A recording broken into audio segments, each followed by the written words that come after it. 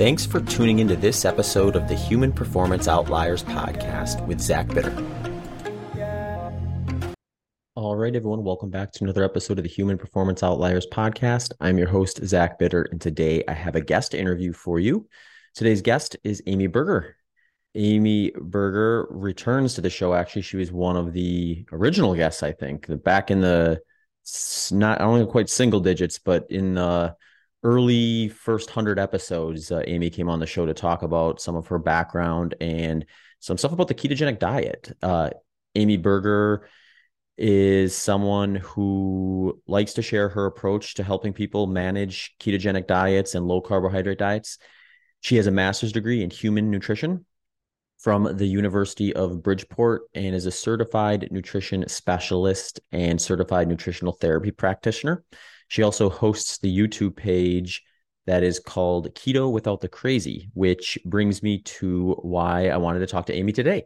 Amy, I think, does a very good job of simplifying ketogenic low carbohydrate diets for people who are curious about getting started, have been doing it for a while, but they're looking around and seeing like there's just a whole lot of information, sometimes conflicting, and just don't know where to start. And then on top of it, there is all sorts of gadgets and different things you can buy or add that kind of further complicates this. As Amy and I discussed, I don't think there's anything inherently wrong with some of these things or some of these tools, but oftentimes you have to look at things as what are the big movers? Let's take care of those first. And then if you want to get curious with some of the other stuff, great, but you got to start somewhere. So I wanted to talk to Amy about her process with that, some of her background in terms of navigating low carbohydrate ketogenic diets herself, and a few other things. So I thought this would be a good time to release this episode, partly because I'm currently doing some episodes on endurance training, or more specifically, simplifying your endurance training. And then I'm breaking down the process into different intensities and sharing a little bit more information about simplifying each one of those components too. So I thought, why not simplify the ketogenic low carbohydrate diet while we're at it? And Amy is great for that. So I hope you enjoy my discussion with her. If you want to find out more about Amy, she's actually got, I think, 4 books, if I remember correctly, and is active on YouTube. You can find the links to her channels and things in the show notes and on the episode landing page if you want to go check out what she's up to. Before we get rolling with Amy, though, just a few quick announcements. If you are interested in supporting the show, one way that you can do that really helps is simply just share episodes on social media and online or with your friends and family. If you find an episode you really like, posting it, sharing it, telling your friends and family about it goes a long way to help me build the show out.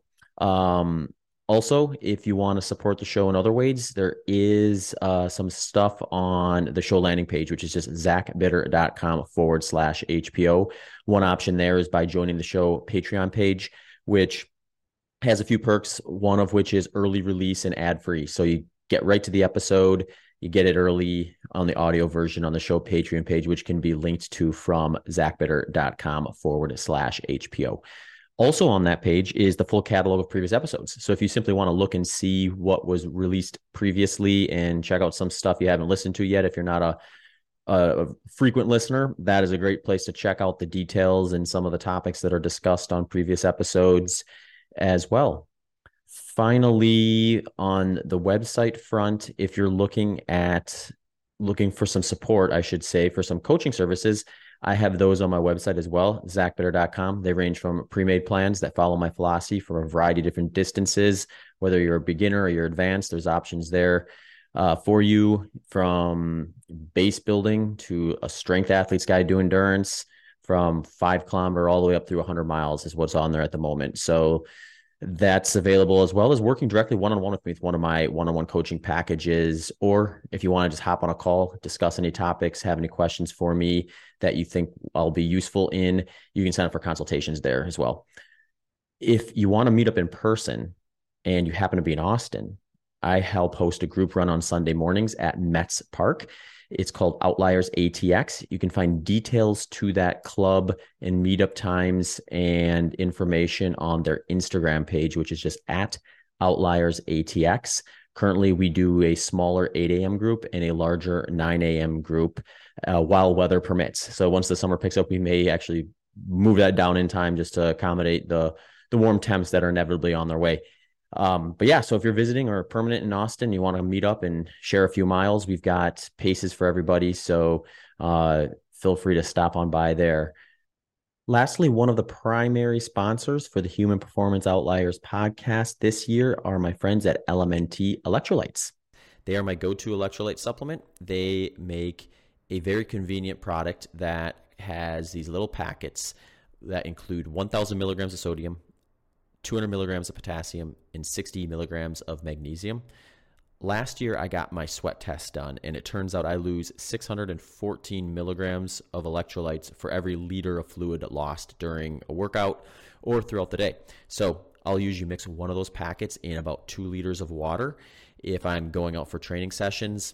I'll also use their chocolate flavor sometimes in the morning with my coffee. It makes a perfect mix if I use like maybe half a packet of that, some coffee, some heavy cream.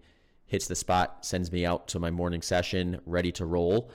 They are currently running a special for HPO podcast listeners, which is a free sample packet with any purchase. So if you go to drinklmnt.com/HPO, you will be prompted to receive that free sample pack with your first purchase. So what that'll allow you to do is figure out, first of all, if you enjoy the product, and second of all, which flavor is your favorite. My favorites right now, chocolate with that coffee in the morning and watermelon for any of my fluids that I'm drinking throughout the day or out on workouts. So if that's any help for you, those would be a good starting points in my opinion. So head over to drinklmnt.com/HPO to check out their stuff. You can also access those links in the show notes or on the show sponsor website, which is zachbitter.com/HPO sponsors. Thanks for coming on, Amy.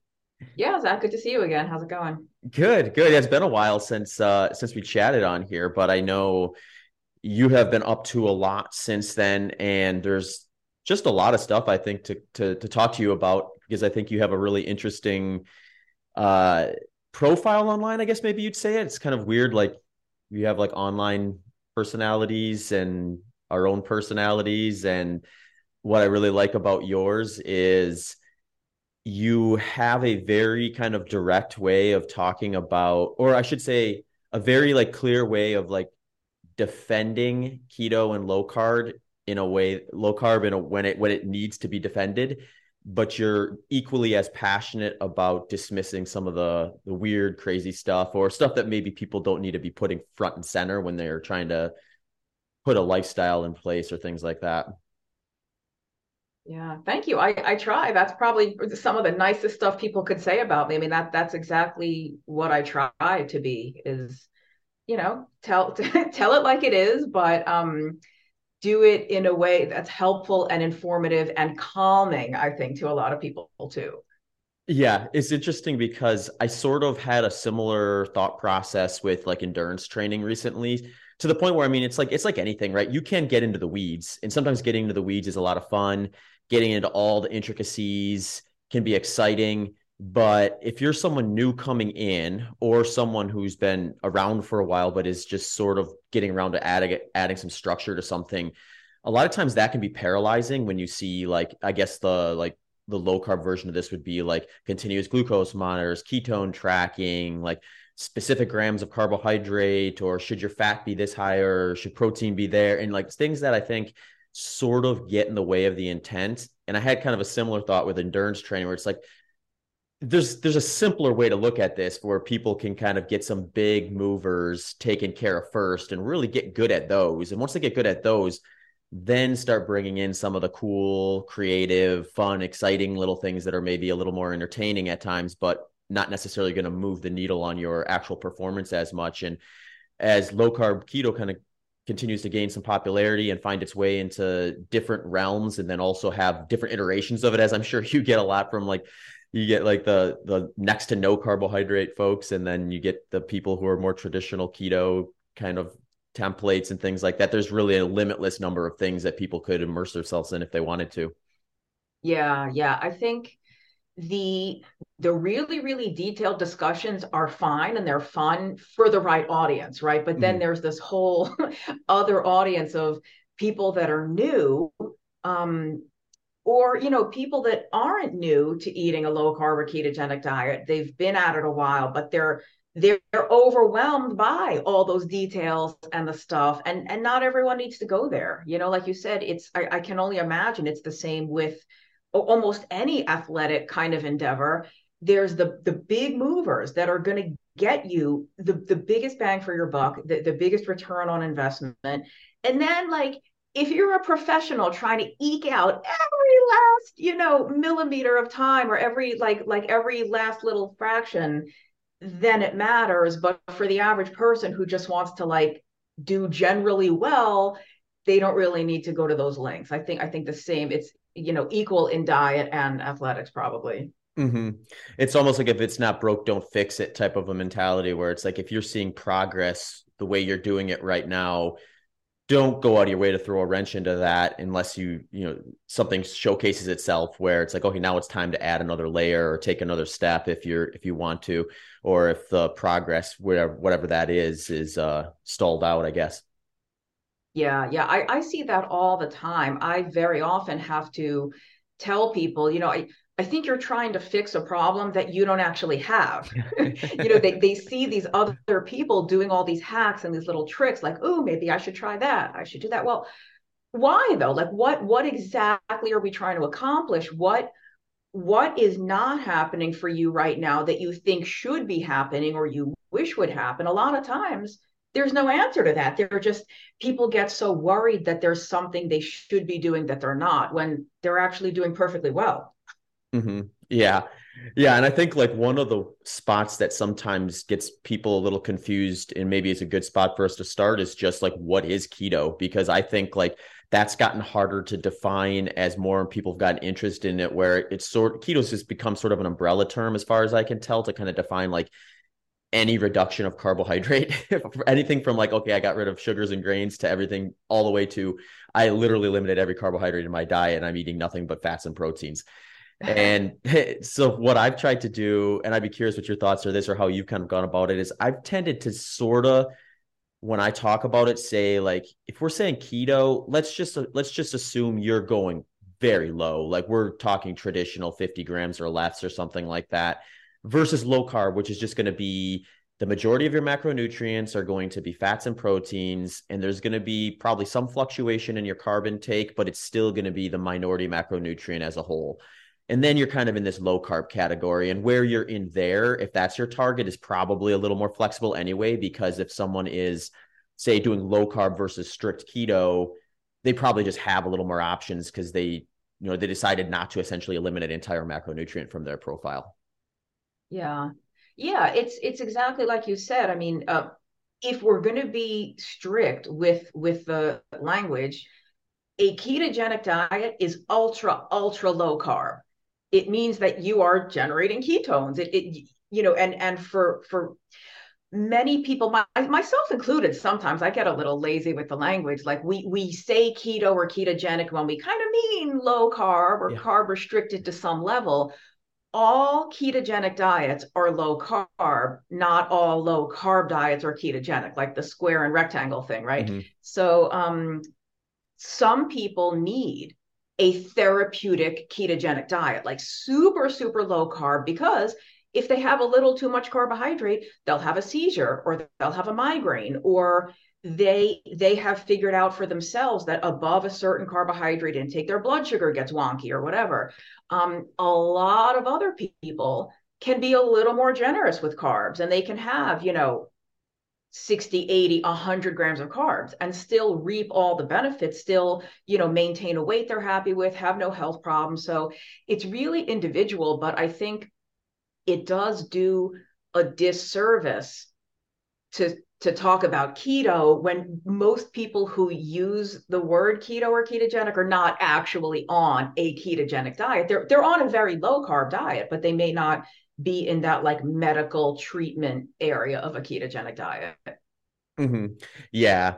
Yeah, no, I hear you. And it's I always have an interesting conversation sometimes with my coaching clients because I just tend to attract more low carb ketogenic folks because I tend to follow that approach as an endurance athlete and coach. So when people go looking around for help and they're following that, like my name usually pops up. And if they want assistance in that realm, then it makes sense, I guess. So uh, it's always interesting then to kind of see where people are coming from and kind of how they use the language and where that places them. So that's usually the starting point is like, I'll usually ask like, let's actually take a look at what you're eating and find out like where you're actually falling here. Cause I tend to find with the majority of my athletes, there is a lifestyle component that actually plays into the formula where say 50 grams or less, or some of the really low, like 20, 30 grams or less approaches are a little different when you add in, say, 10 hours of training per week, where to some degree you're putting your metabolism on fast forward. So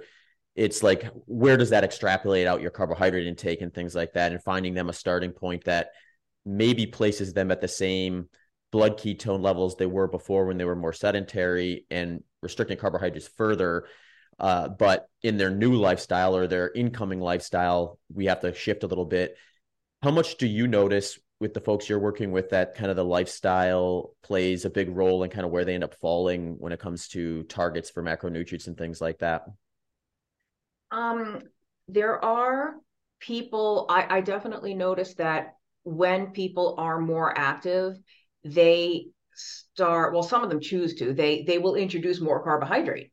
Mm-hmm. Especially if they're lifting. I don't work with a lot of, endurance type of people, but some people will start incorporating strength training, and they notice that they can.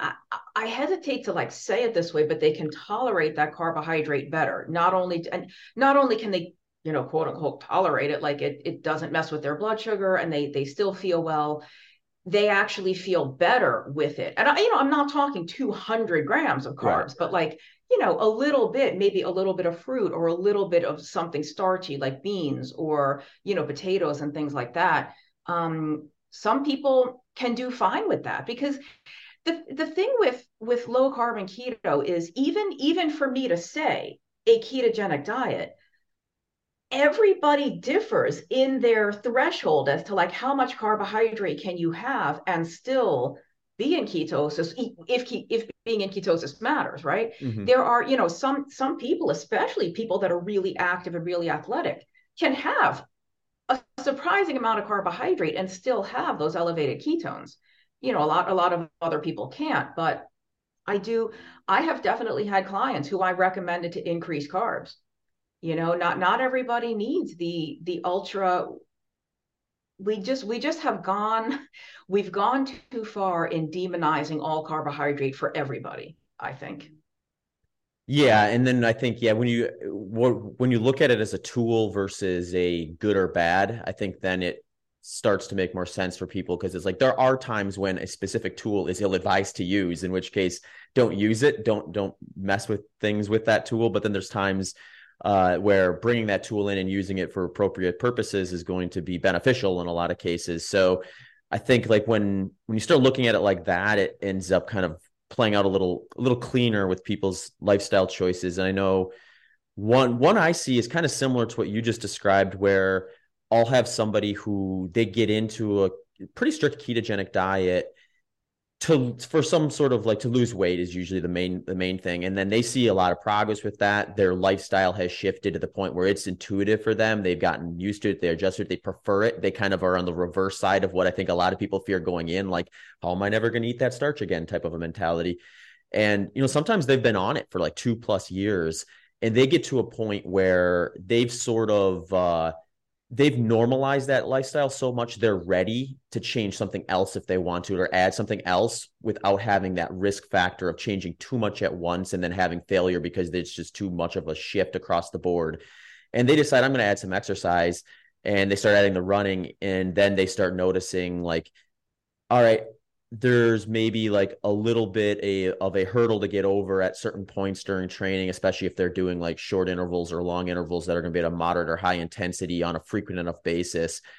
But everything else feels great. So then they're curious, like, well, what do I do about this? And then sometimes it is like, let's just add a little more carbohydrate around those sessions and see what happens. And, if it turns out that everything is still great like it was before, but now you can also perform a little better on those quality sessions that we're looking for. Very cool. You just reintroduce a tool at the right time due to that lifestyle change that just happened to not be there for the prior couple of years. Yeah, I could not agree more in terms of different things work at different times for the same person. Like there's that saying, what got you here won't get you there. So Mhm. let's say you did an ultra strict keto diet or whatever, some other way of eating for a while. You got to where you want to go. You're healthy, you're lean, whatever your medical problems are gone, whatever the situation. Okay, now what? Do I need to keep doing exactly that? Or what am I looking to accomplish next? Because maybe the thing that worked really well for me 100 pounds ago or 2 years ago isn't what I need now. And it just, a lot of people, understandably, a lot of people are like terrified to experiment because something was working so well for so long that they're so afraid to try something different. I give people a lot of credit who were willing to try because it's either going to work or it's not, you know. Yeah.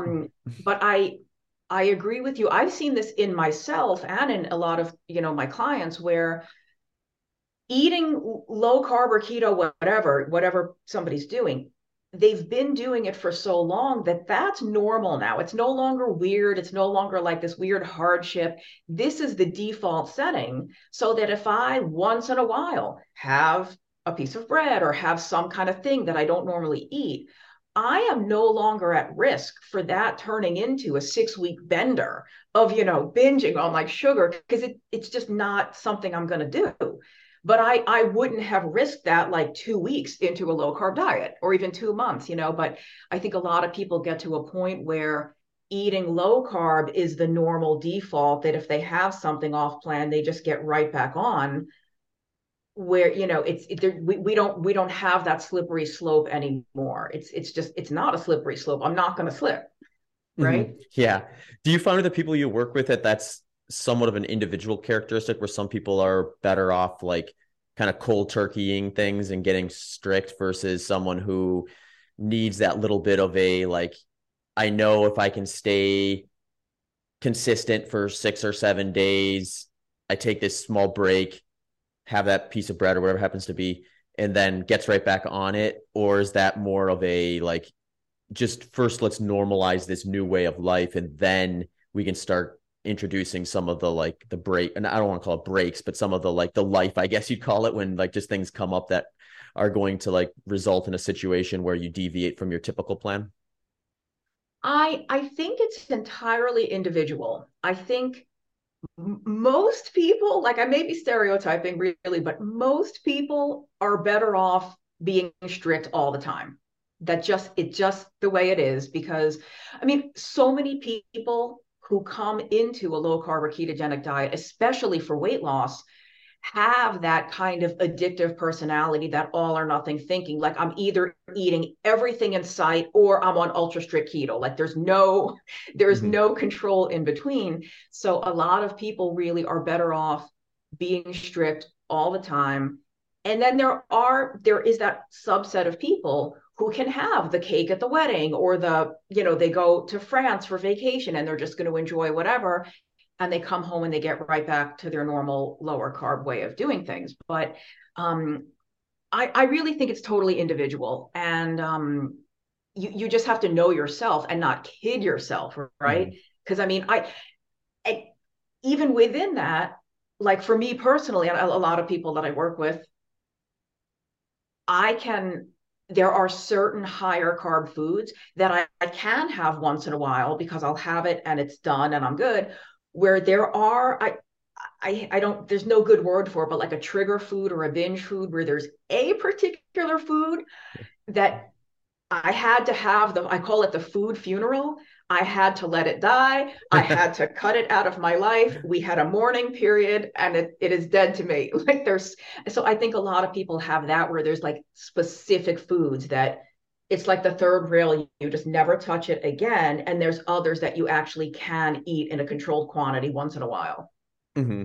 Yeah, no, that makes sense. One thing I wanted to talk to you about, which is definitely new, at least to the general population since you came on a while ago was CGM monitors and perhaps how they play with that sort of a protocol where like I think to some degree like if it's a little bit of an out of sight out of mind type of thing, you feel like at least in the moment you're more apt to make that mistake and then regret it later and then continue that kind of cycle versus when you have a situation where you're like wearing a continuous glucose monitor and it's not just like, all right, I'm gonna move past this. You see that abrupt difference versus whatever you would have had instead. And then you just have maybe a little bit more of a accountability piece placed in there versus the alternative where I guess you could take that to an extreme and all of a sudden you're overthinking these sort of things.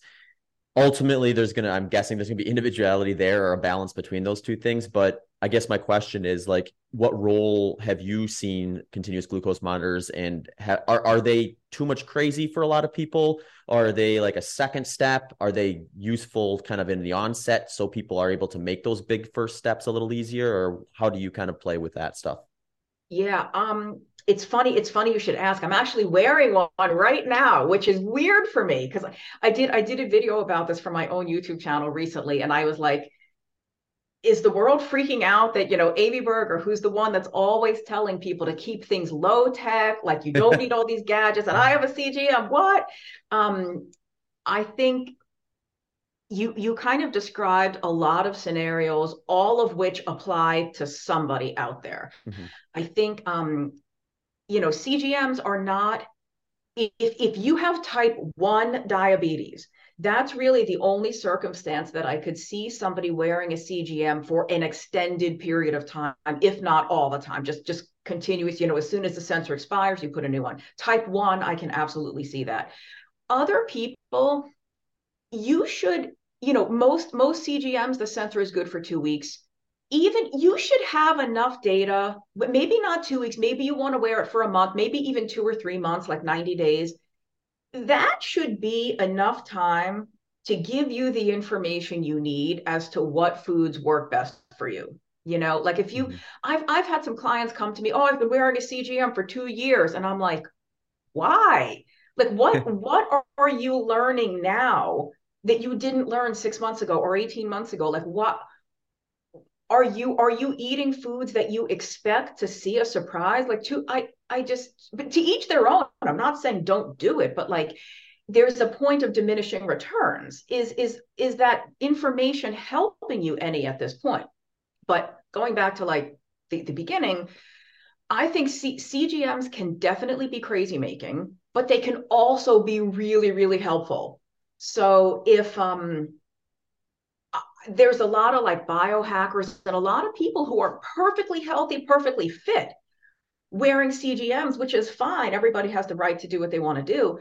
I think CGMs would be far more useful the minute somebody gets diagnosed with type 2 diabetes or prediabetes. It should be a standard that you get one of these just for your own like eye-opening moment of like, oh my gosh, this oatmeal that I've been eating every day, I thought this was good for me, or this bowl of bran cereal with my skim milk and orange juice, I thought this was a healthy breakfast.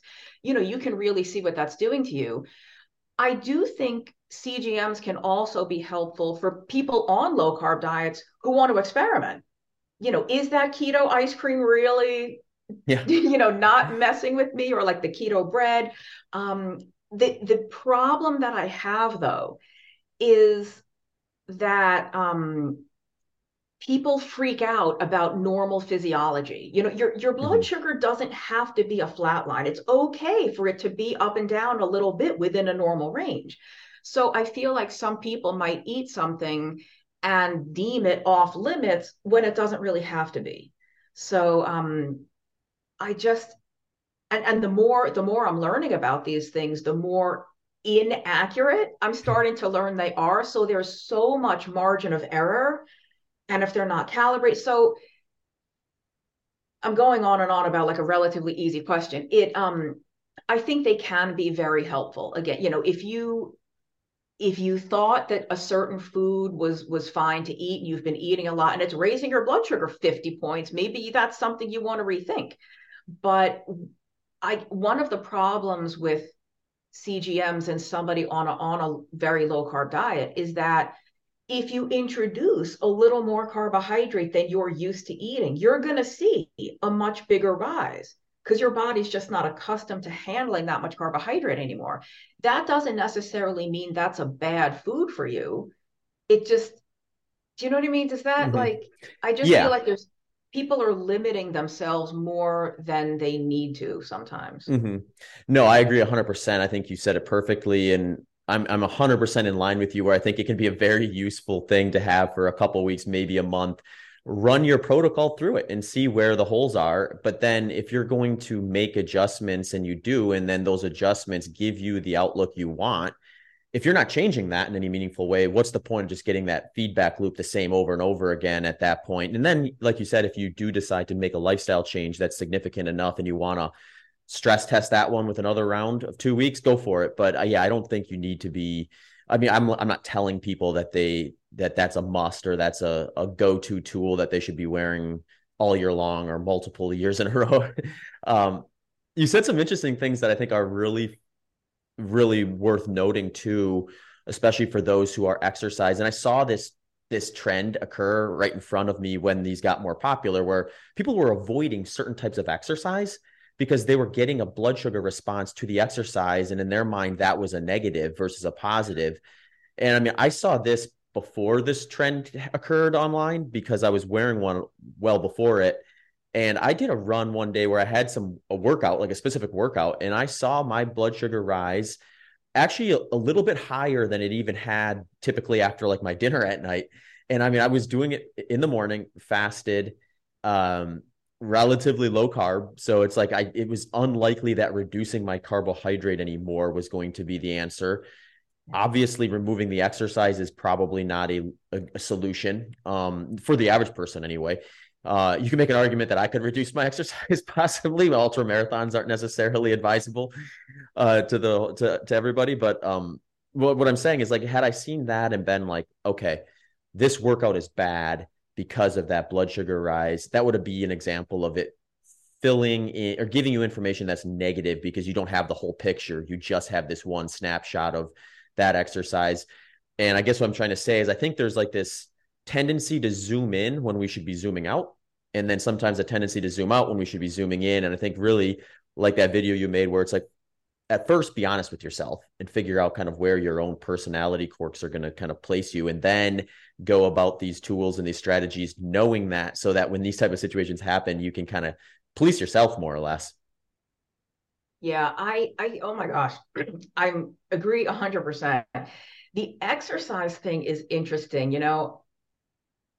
When you're on a very, very low carb diet, if your blood sugar is high, it's because your body needs that glucose for some reason in that moment. And intense exercise, this right now isn't the first time I used a CGM. I used one a couple of years ago, and I did a treadmill workout. I'm not really much of a runner, but at the time I was running more, and my blood sugar shot up to I don't like 160 or so, which is Mm-hmm. never happens to me just from food, right? It was, but I was booking it on a treadmill. Like, of course, my muscles need that glucose.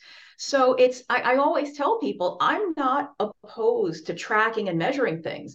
I just don't want people to track and measure when they have no idea how to make sense of the numbers they see. Because then they freak out about normal, perfectly healthy human physiology. Like when you're doing a workout, of course, you're like, somebody wrote to me once, he had done a fasted workout, a high intensity workout, and his blood sugar really went up. And I said, congratulations, your body works exactly the way it's supposed to. Like, this is not a problem. Um, so all of this technology is a blessing and a curse. It can be very helpful, but like we said, it can be absolutely crazy making. It really can. Mm-hmm. Yeah, and to a certain degree, I think you kind of have to ask yourself too, is like, what service is this device providing that I couldn't get otherwise that would be less apt to put me in a position where I'm going to overreact. So like if you go in and get a blood test done and you see your like 3 month moving average of your blood glucose and it's in a perfectly fine range, probably don't need to be worried about your high intensity exercise. And you probably don't have to be too worried about like your nutrition choices to some degree unless you're noticing things that are outside of, blood sugar control that are causing you problems. Yeah. Another kind of topic that I think goes back and forth within kind of the low carb ketogenic community is artificial sweeteners, where you get kind of a side of like these things are essentially just as bad as carbohydrates. And then you get folks who are like, no, this is a tool that helps me maintain this lifestyle. Without it, I would probably revert back to, real sugar or high carbohydrate diet, which brought me all sorts of misery. Uh, what are your thoughts about artificial sweeteners? Is this a lot to do about nothing essentially, or is it something we should be concerned about? I have a fairly contrarian or unpopular opinion on this stuff. In an ideal world, nobody would need this stuff, myself included. Right? Ideal world, nobody ever uses any of this. We don't live in the ideal world. Most of us don't anyway. Or I think it's exactly like you said. For the people that don't want to use any of this stuff, don't use it. You don't. Nobody needs sweeteners, right? We choose to use them. But for some people, not like having to drink their coffee black or never have a diet soda or never have, a sugar-free pancake syrup type of thing. To never ever have any of that is just going to be a deal breaker. Like if I can't have that, forget it. I'm not even going to try low carb. Don't even bother. Well, then have it. And not only, it's not even like, okay, have it if it gets you over the hump. There are people who can, it doesn't only have to be a transition thing. It can be a thing that is permanent to your low carb diet if it's not affecting you. Like there's just too many thousands upon thousands of people who use this stuff, who lose tons of weight, who reverse their type 2 diabetes, who reverse all the metabolic problems, and they're having something with Splenda or something with Sweet and Low or whatever. So they're definitely not off limits for everybody. There are always, outliers. There's Mhm. always an exception where maybe somebody does have an unexpectedly, inordinate glucose or insulin response to something like saccharin or sucralose. I think it's rare, but that doesn't mean it doesn't happen. And especially there are people who, even having something artificially sweetened, or even if we're talking about sugar alcohols or like stevia, monk fruit, some people consider these natural. I don't, because if you look at a stevia plant and then you look at stevia powder, I don't think that's natural, but that's beside the point. Any of these, let's call them non-sugar sweeteners. The biggest problem I see for some people is that just having that taste of sweet makes them crave more and more and more. So it kind of keeps you on that cycle of just wanting all kinds of sweet things. Whereas I can have Sweet and Low in my coffee in the morning and that's it for the day. Like I don't want any more sweet stuff. So it's an individual thing. And I just, frankly, by the research I've seen, I am not convinced of the harms of this stuff in terms of like cancer or messing with the gut biome. I'm just not convinced. Now that somebody else might be convinced, but so we all get to do what we're comfortable with. So I mean, let me sum it up by saying when somebody comes to me and they're not getting the results they want, whether it's, their weight loss is stuck or their blood sugar is still high or something's still going on, artificial sweeteners are not the first thing I look at as my suspect. Like it's on the list. I don't ignore that as a possibility, but it's not at the top of the list of things I'm going to look at first. Mm-hmm. No, that makes total sense. I think it's like one of those things where in most cases it's not going to be a big mover. It's not going to be something to stress about early on, especially as you're trying to make these changes. And then if it allows you to kind of get about making the bigger moves, then I think, yeah, that's a tool you can use. And do you think like is for the individuals who do potentially struggle with this, is this an application where like a CGM monitor would maybe highlight that for them so they could see like, oh, I actually get a negative response from these that is different from what we would typically see. So for me at the individual level, perhaps I should avoid them. Yes and no. I do think that could absolutely be the case for somebody that, and that might help them identify, oh, this is standing in the way. Who knew? But the low tech approach to that would be to take it out and don't use a CGM. Cut out the sweetener or whatever item you think might be a problem for you. Take it out for 3 weeks and see what happens. Now, if you're specifically looking at blood sugar, you might not know what's going to happen unless you're measuring. But you could do that with a glucometer, or like, Hmm. take it out for 90 days and then go get an A1C. But I think there's lower tech ways to do it, but a CGM is probably faster, right? I mean, Yeah. that's a decent application for a CGM.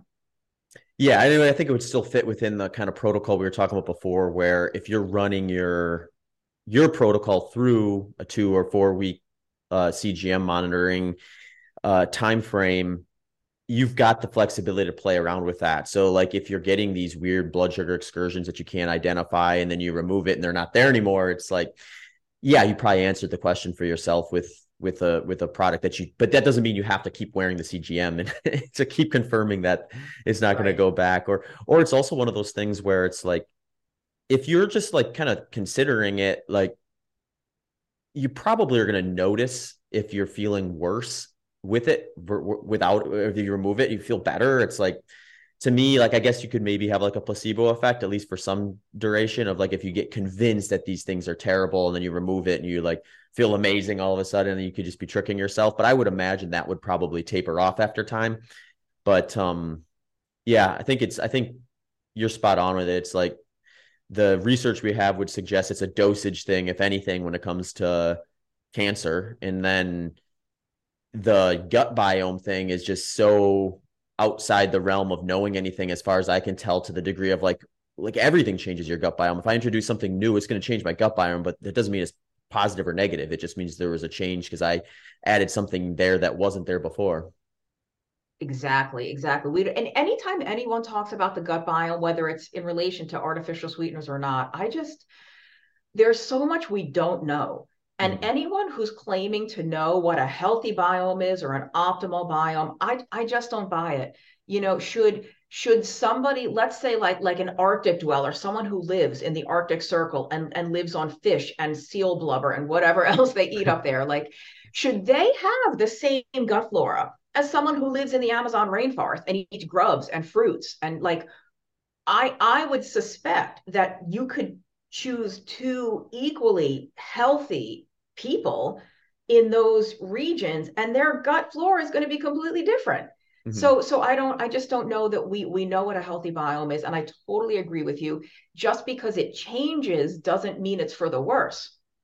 Mm-hmm. So I just think we are way like getting way ahead of ourselves anytime someone invokes the biome. And I'm not saying that there's nothing there, but we don't know enough yet to be like altering specific things about our diet with the goal of manipulating our gut biomes. I just don't think we're there yet. Mm-hmm. Have you spoken to Dr. Bill Schindler before about that? No, I know Bill. I'm a huge fan of Bill. We have not spoken about that particular issue. I Because mean, I I think there are there are certain foods you can eat to, alter those populations. I guess I'm saying I don't we don't know how do we want to alter it? Mhm. What happens when we have more of this species versus this species and this, so I don't, but Bill would know a lot more than I do. I will Yeah, admit no, that. I'm not invoking him as a counter to your point. I think his would suggest that it's you're right on when the point where like his perspective is interesting to me because he's just gone around and looked at some of these indigenous tribes that have drastically different dietary intakes due to their environment they're living in. They just there's there's a there's a confidence in necessity, I guess, where like if they're healthy and living longer, it kind of shows the lifestyle as a whole is working synergistically as much as we can probably hope for. So we see these groups of people eating mostly animal products, thriving because their entire way of life is promoting in health and longevity. And then you go to another spot and they're also living long, but their dietary practices are quite different. So like nobody's going into these indigenous tribes and taking their gut biome samples and saying, oh, we've got these two very different ones. Which one's better? We're looking at it, we're saying, well, they're both living longer than the average American, seemingly thriving comparatively. So what are we doing here? Like it kind of goes back to the beginning. It's like it's getting into the crazy stuff before you've actually addressed the real problems with that are going to actually move the needle on your progress one way or the other. Yeah.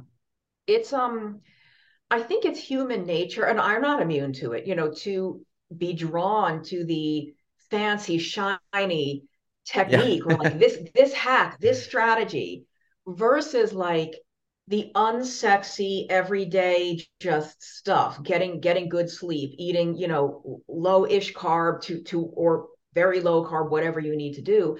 And like having good relationships, having laughter in your life, getting some sunlight, like this stuff isn't sexy. There's no protocol for this. I mean, there is sort of, but you know what I mean? You can't like we tend to look past the obvious. Hmm. So yeah. Yeah. Yeah, it's We perfect. we have to remember that people used to be lean and healthy before any of this stuff existed. Like, so we don't need a CGM to be healthy. We don't need a ketone meter to be healthy. We don't need a heart rate variability monitor to be healthy. Can these things be useful? Yes, but they're obviously not required, right? Hmm. Yeah, I've got a couple things I find interesting about that. One is like I sort of find it as like the shiny object stuff. I use that like as an incentive or as like a way to think about let me master the basics first. And once I master the basics, that's my license to start getting distracted by shiny objects because then I've taken care of the big movers. So it's Right. like there's the goal, there's like the objective. If I can master the basics that are actually going to be big movers, then I have a platform to actually play around with some of these littler things. And to give an example of that, when I was wearing a CGM, this was a couple of years ago at this point. One of the more interesting things I noticed was I was pretty strict about my intake. I was trying to control quite a bit, and I was on this trip, and I ended up one night only sleeping like 3 hours. It was just a random scenario, which is super rare for me to have that sort of a situation. I'm typically sleeping quite well almost all the time. And that next day, despite not changing really my dietary habits at all, that CGM monitor was going crazy comparatively. So in my mind, I was like, well, if I would just start neglecting quality sleep on a regular basis, it basically doesn't matter what other alterations I'm doing on like kind of the lower scale adjustment phase because it's all going to be suboptimal at that point. So the rational thing to do then is make sure sleep quality is great first, then start worrying about some of those other things. And I think that was like probably a big just a reminder to me personally as to like what the real important stuff is versus the fun shiny object stuff that you can maybe play around with once you've got those things taken care of. Yeah, it's funny you should say that because I was going to say this before when we were talking about CGMs and it was like, oh, it's too much. But the problem, even like again, I really do think CGMs can be incredibly informative. Like I know Mm-hmm. I've been like talking about so many of the shortcomings. I want people to understand I do think they can be useful, but when you're doing an experiment, like and you know Dave Feldman, right? Mm-hmm. Dave Feldman is the king of like doing everything he can to keep all circumstances equal and change only one variable. Because if you change two variables, even by accident, well, now you don't know which variable is the culprit, right? So when somebody's experimenting with different foods, the quality of sleep you had the night before can affect your insulin sensitivity and glucose tolerance the next day. Whether you worked out the day before and the kind of workout you did the day before can influence your glucose tolerance the next day. So unless we have all of these things the same, like to state it simply, you could eat the exact same food and the exact same quantity on two different days, and you're going to have a fairly different glucose response depending on all that other stuff. So it's almost impossible to even say for certain, well, this food is bad for me or this food is not bad. We can kind of assume like steak, probably not a problem for most people. Broccoli, not a problem.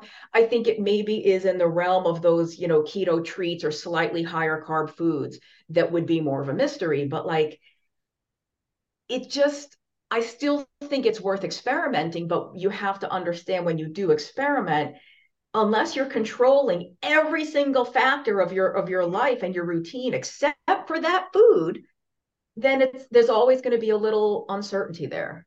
Hey folks, just a quick reminder that this episode's sponsors are my friends at LMNT Electrolytes. They have a wide range of electrolyte supplements and are currently offering listeners of this podcast a free sample pack with purchase.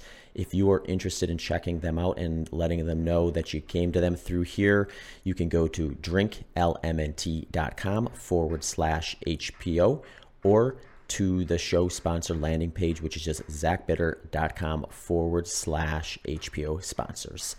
Links to that are in the show notes as well. One other thing I wanted to ask you about too, and just get your perspective as you work with people is, and this is a question I get that I don't always have a great answer for.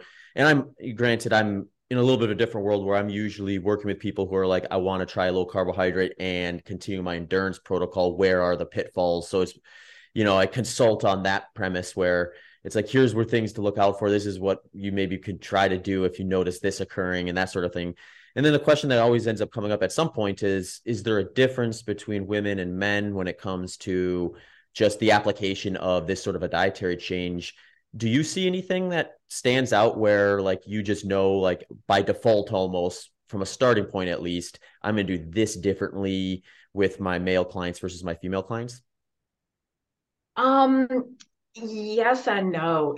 Oh man, this is such a loaded They open up a topic. I can of think worms with no, but it's good. People need to hear this, I think. this. With women, as far as I know, there's nothing that you need to do different about the food itself or the diet itself. Where the problems happen is the way that women tend to implement this way of eating versus the way men do it. And yes, I am being a little bit stereotypical here, but just for the sake of this discussion, women, first of all, usually do not eat enough protein. They just, because we've been told for years from these stupid women's magazines that our protein should be about the size of the palm of our hand or a deck of cards, which is absolute trash. This is completely unscientific. So any woman out there, forget you ever heard that. You just delete it from your memory immediately. So women tend to skimp on protein. And I also see women getting into trouble if they want to eat only one meal a day, the OMAD thing, or even sometimes twice a day, because they just won't eat enough food. Mm-hmm. Women we're so worried about our weight, so worried about calories that like, okay, that's fine. But if you're only eating one meal a day, you need to get everything you need in that one meal. And the fact is, again, stereotyping, but most women are just not going to sit down and chow down on a huge plate of food or like a 16-ounce ribeye or like a 12-ounce thick cut pork chop. They're just not going to do it. So the problem isn't keto. It's kind of like the cultural conditioning Yeah. that women have had all these years. Mm-hmm. That we just it's the mindset and the fasting too. I think whether it's just hormones or again the fact that women will just undereat, period, that like extended fasting for women, I just think is a disaster. And again, that doesn't mean it's never appropriate if it's medically supervised or whatever. But yeah, I don't the problem isn't the diet. The problem is the way that so many women think about food, I think. Yeah, I think you're spot on. I actually asked Dr. Jeff Volek the same question a long, long time ago, and he kind of was about the same understanding of it. He's like, well, in a vacuum, it's probably pretty comparable. There's not a whole lot that we would have to alter. And if we did, it would be more at the individual level versus the fact that this is a female versus a male. But yeah, the cultural thing is just like, it couldn't be any more different, where I just think of just like myself being raised. It would be like if I was like with friends or something like that, and we decided to like have a competition, it would probably be how much food could we eat versus any sort of restriction. Right. And or like you go to this, it's like kind of, you said, you go to the steakhouse, it's going to be like who can order the biggest one and finish it versus who can avoid that. So it's just like that. Yeah, that cultural message of what is the priority here, or where is the kind of the badge of honor, so to speak, And people, whether they admit it or not, intuitively are definitely typically probably thinking about those things or programming those things into their behaviors to some degree, where I could see that becoming a big issue where you maybe even just end up attracting more disordered eating backgrounds when you have an alternative dietary approach, because that type of personality is going to be more apt to be going around looking for something that's going to kind of feed into that to some degree too. Oh, I see that all the time. It's very unfortunate, but a lot of people who are drawn to keto or low carb, like you said, because it has a label, it has a protocol, so to speak, it's some kind of system, there's rules. Control, yeah. People, yeah, people love that with food. And I wouldn't call it eating disorder.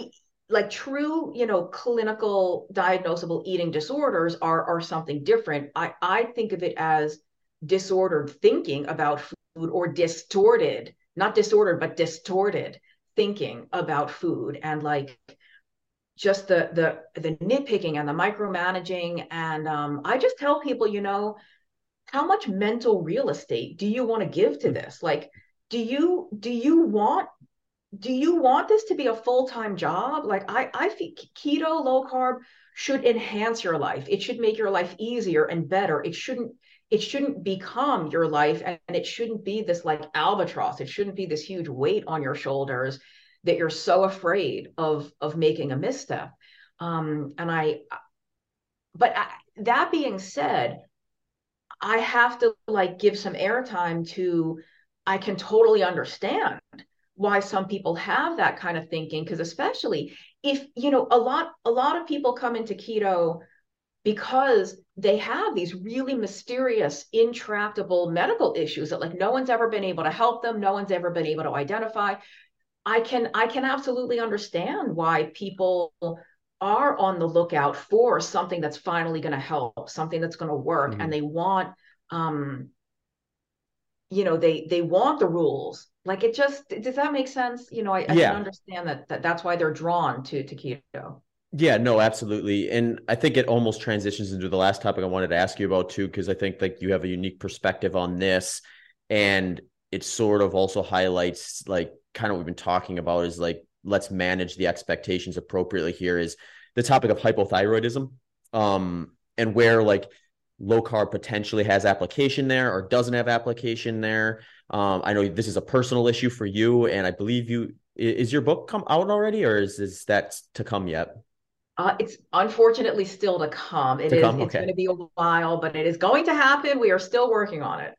Okay, awesome. Well, maybe as a way to tease the audience for a future book purchase, you want to talk to us a little bit about like maybe a brief background of like why you're interested in hypothyroidism, and then kind of maybe your journey through it and where the application for diet versus actually getting it treated medically is likely kind of in the works for people who are maybe struggling or thinking they're struggling with something similar. Yeah, sure. I have hypothyroidism, so that's why I got interested in it. And it's the current conventional testing and treatment is abysmal. It is an abomination. And I'll keep this family friendly. We won't swear, but it is a total disaster. And there's a lot of reasons for that, but I come across a lot of undiagnosed, or in my opinion, improperly treated hypothyroidism, because one of the big symptoms is weight gain or an inability to lose weight, even on a low carb or ketogenic diet. And there's numerous other symptoms. So a lot of people come to me with these issues. And for some people, low carb actually corrects the hypothyroidism. People can actually like reduce their medication and eventually stop taking it altogether. So for some people, keto actually fixes it. For a lot of people, I mean, for me, it didn't. For a lot of other people, it didn't. And we need to be more vocal about the fact that keto does not fix everything. I wish it did. So if somebody's already doing a low carb or keto diet, and let's say, like I see this all the time, somebody metabolically, they appear to be in perfect health, right? A1C is perfect, the fasting insulin is good, triglycerides are low, HDL is high, all the stuff looks great, but they just can't lose weight. right? And we're not talking about 5 or 10 pounds. We're talking about a substantial amount. And they typically have a lot of the other classic symptoms. They may have constipation, hair loss, depression, brain fog, fatigue. I mean, there's a million things on the list, but so clearly keto's not helping them. And I know they're not cheating. I know they're sticking to the diet because the blood work, they're metabolically, they're in excellent health. But it's just this other stuff. So I think people, you've probably heard this, probably a lot of the listeners have heard this, that women shouldn't do keto because it causes low thyroid, or keto kills your thyroid. No, under eating and over exercising kills your thyroid. So it's like we said before, it's not keto per se. But people can get into trouble. They can if they're under eating and over exercising, but that would happen on any way of eating. That's not unique to low carb. That's a protective mechanism that your body invokes to like slow your metabolism so you don't burn out. Mm-hmm. But that's probably getting too far afield. I just, in my opinion, sometimes we tend to poo-poo medicine in the keto world, right? But sometimes we need medicine. Sometimes we need a little bit of exogenous hormone. We need a little bit of help from the outside if for whatever reason our bodies aren't doing what they should do on their own. They just don't. My heart just goes out to anyone with hypothyroidism who has tons and tons of symptoms, but they're being dismissed and they're being told that everything's normal because the doctors typically only look at 1 or 2 blood tests when they need to be looking at 4 or 5. There's a slew of various thyroid hormones that need to be looked at. Or I also get lots of clients who are already on thyroid medicine, so they know there's an issue, but they're on the wrong type or the wrong dose because they still have all the symptoms. Mm. If that medicine was working, they would feel well. And if they were feeling well, they would not be coming to me for help, right? Yeah. So I really hope that the book will help. I just gave a talk about this in Denver, at Low Carb Denver. So that was very well received. And I know there was a lot of medical professionals in the audience, which is great because that's who we need to get the word out to. It's all well and good for me to convince clients and for me to convince the lay people, but then they still have to fight with their doctor to get the right testing and treatment. Mm-hmm. Yeah, and I think it's interesting too, just even beyond the topic of hypothyroidism as well, is just the idea that you get this interest or intrigue in any dietary pattern. It's like you've kind of been talking about to some degree. You tend to put it on this pedestal as something that can be more than it actually is.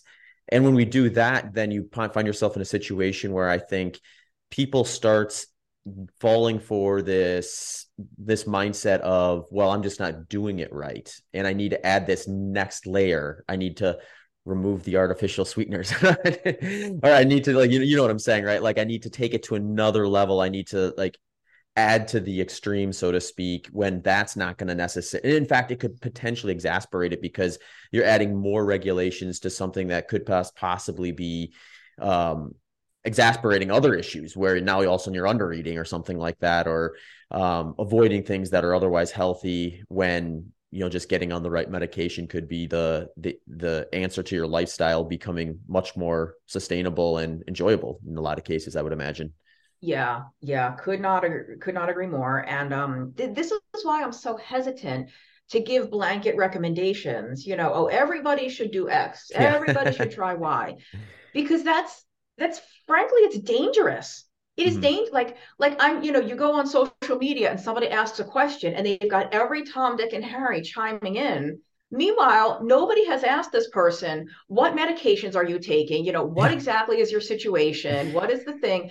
And like, I mean, I've had people where, they're telling me certain things, but I'm digging deep and thinking this, I don't think keto's the problem here. Like, go to the doctor. And, you know, I can't use the word diagnose. I helped someone identify their own B12 deficiency. Mhm. Like you can't, keto is extremely helpful and beneficial. I say it's damn near miraculous, but it doesn't correct everything. And the answer is not always to keto harder. Sometimes there's things that there's a reason people need iron infusions because just eating more iron rich foods isn't getting they're still anemic for whatever reason. Same thing with thyroid. Sometimes we need thyroid hormones from the outside, or we need B12 injections because our body is not absorbing it for some reason. So the answer isn't always, it's not always the diet, you know. Hmm. But something else, as long as we're on that, I'll just add in.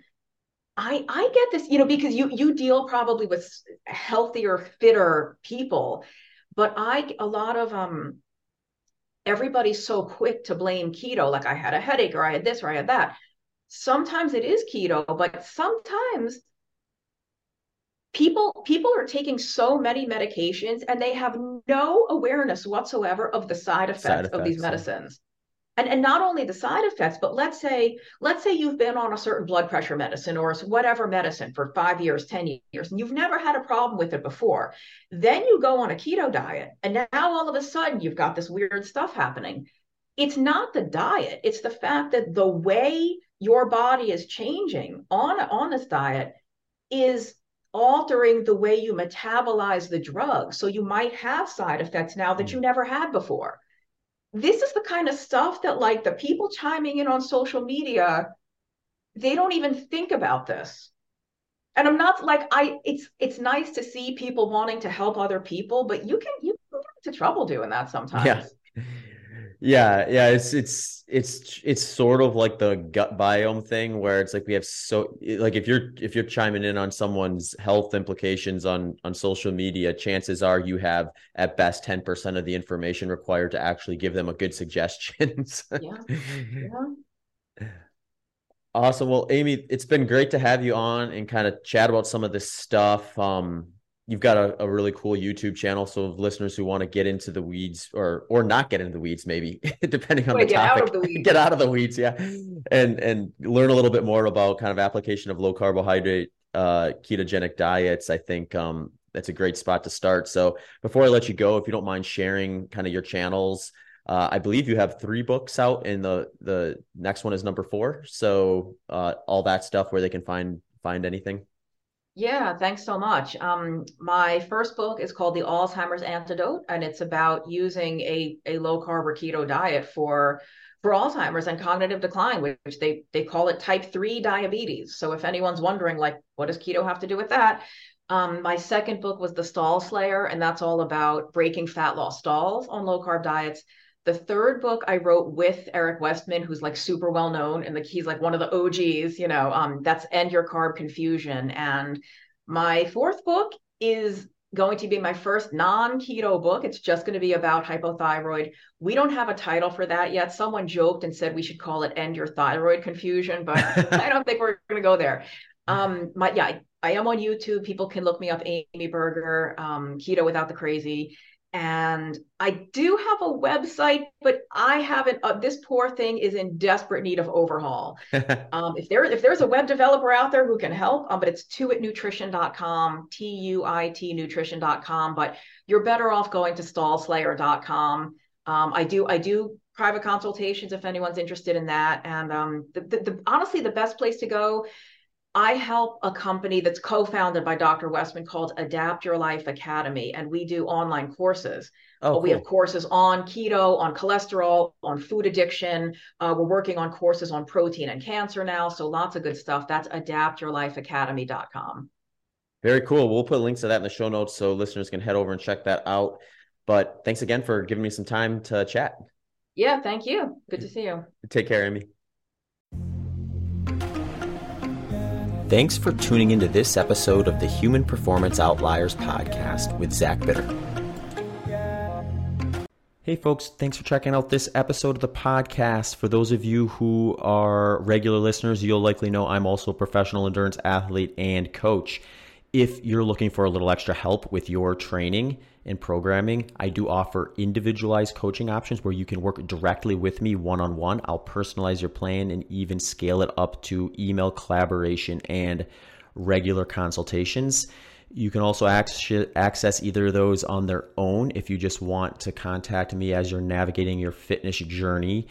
I also have some ready-made plans. The ready-made plans follow my coaching philosophy, and they scale from 5 kilometers all the way up to 100 miles and come in 3 different levels. So whether you're a beginner, intermediate, or advanced, I've got something for you there. And most recently, I also just added a strength athlete's guide to endurance program, which will help someone who is primarily a strength athlete who wants to either do an endurance event for the fun of it, bolster up their cardiovascular fitness, or just try something out, try something new. So those programs are built to be able to supplement a strength program so you won't have to give up on your gains in the gym while you're going after some running or endurance related fitness goals. You can find all those things on my website at zachbitter.com. Thanks for checking out this episode.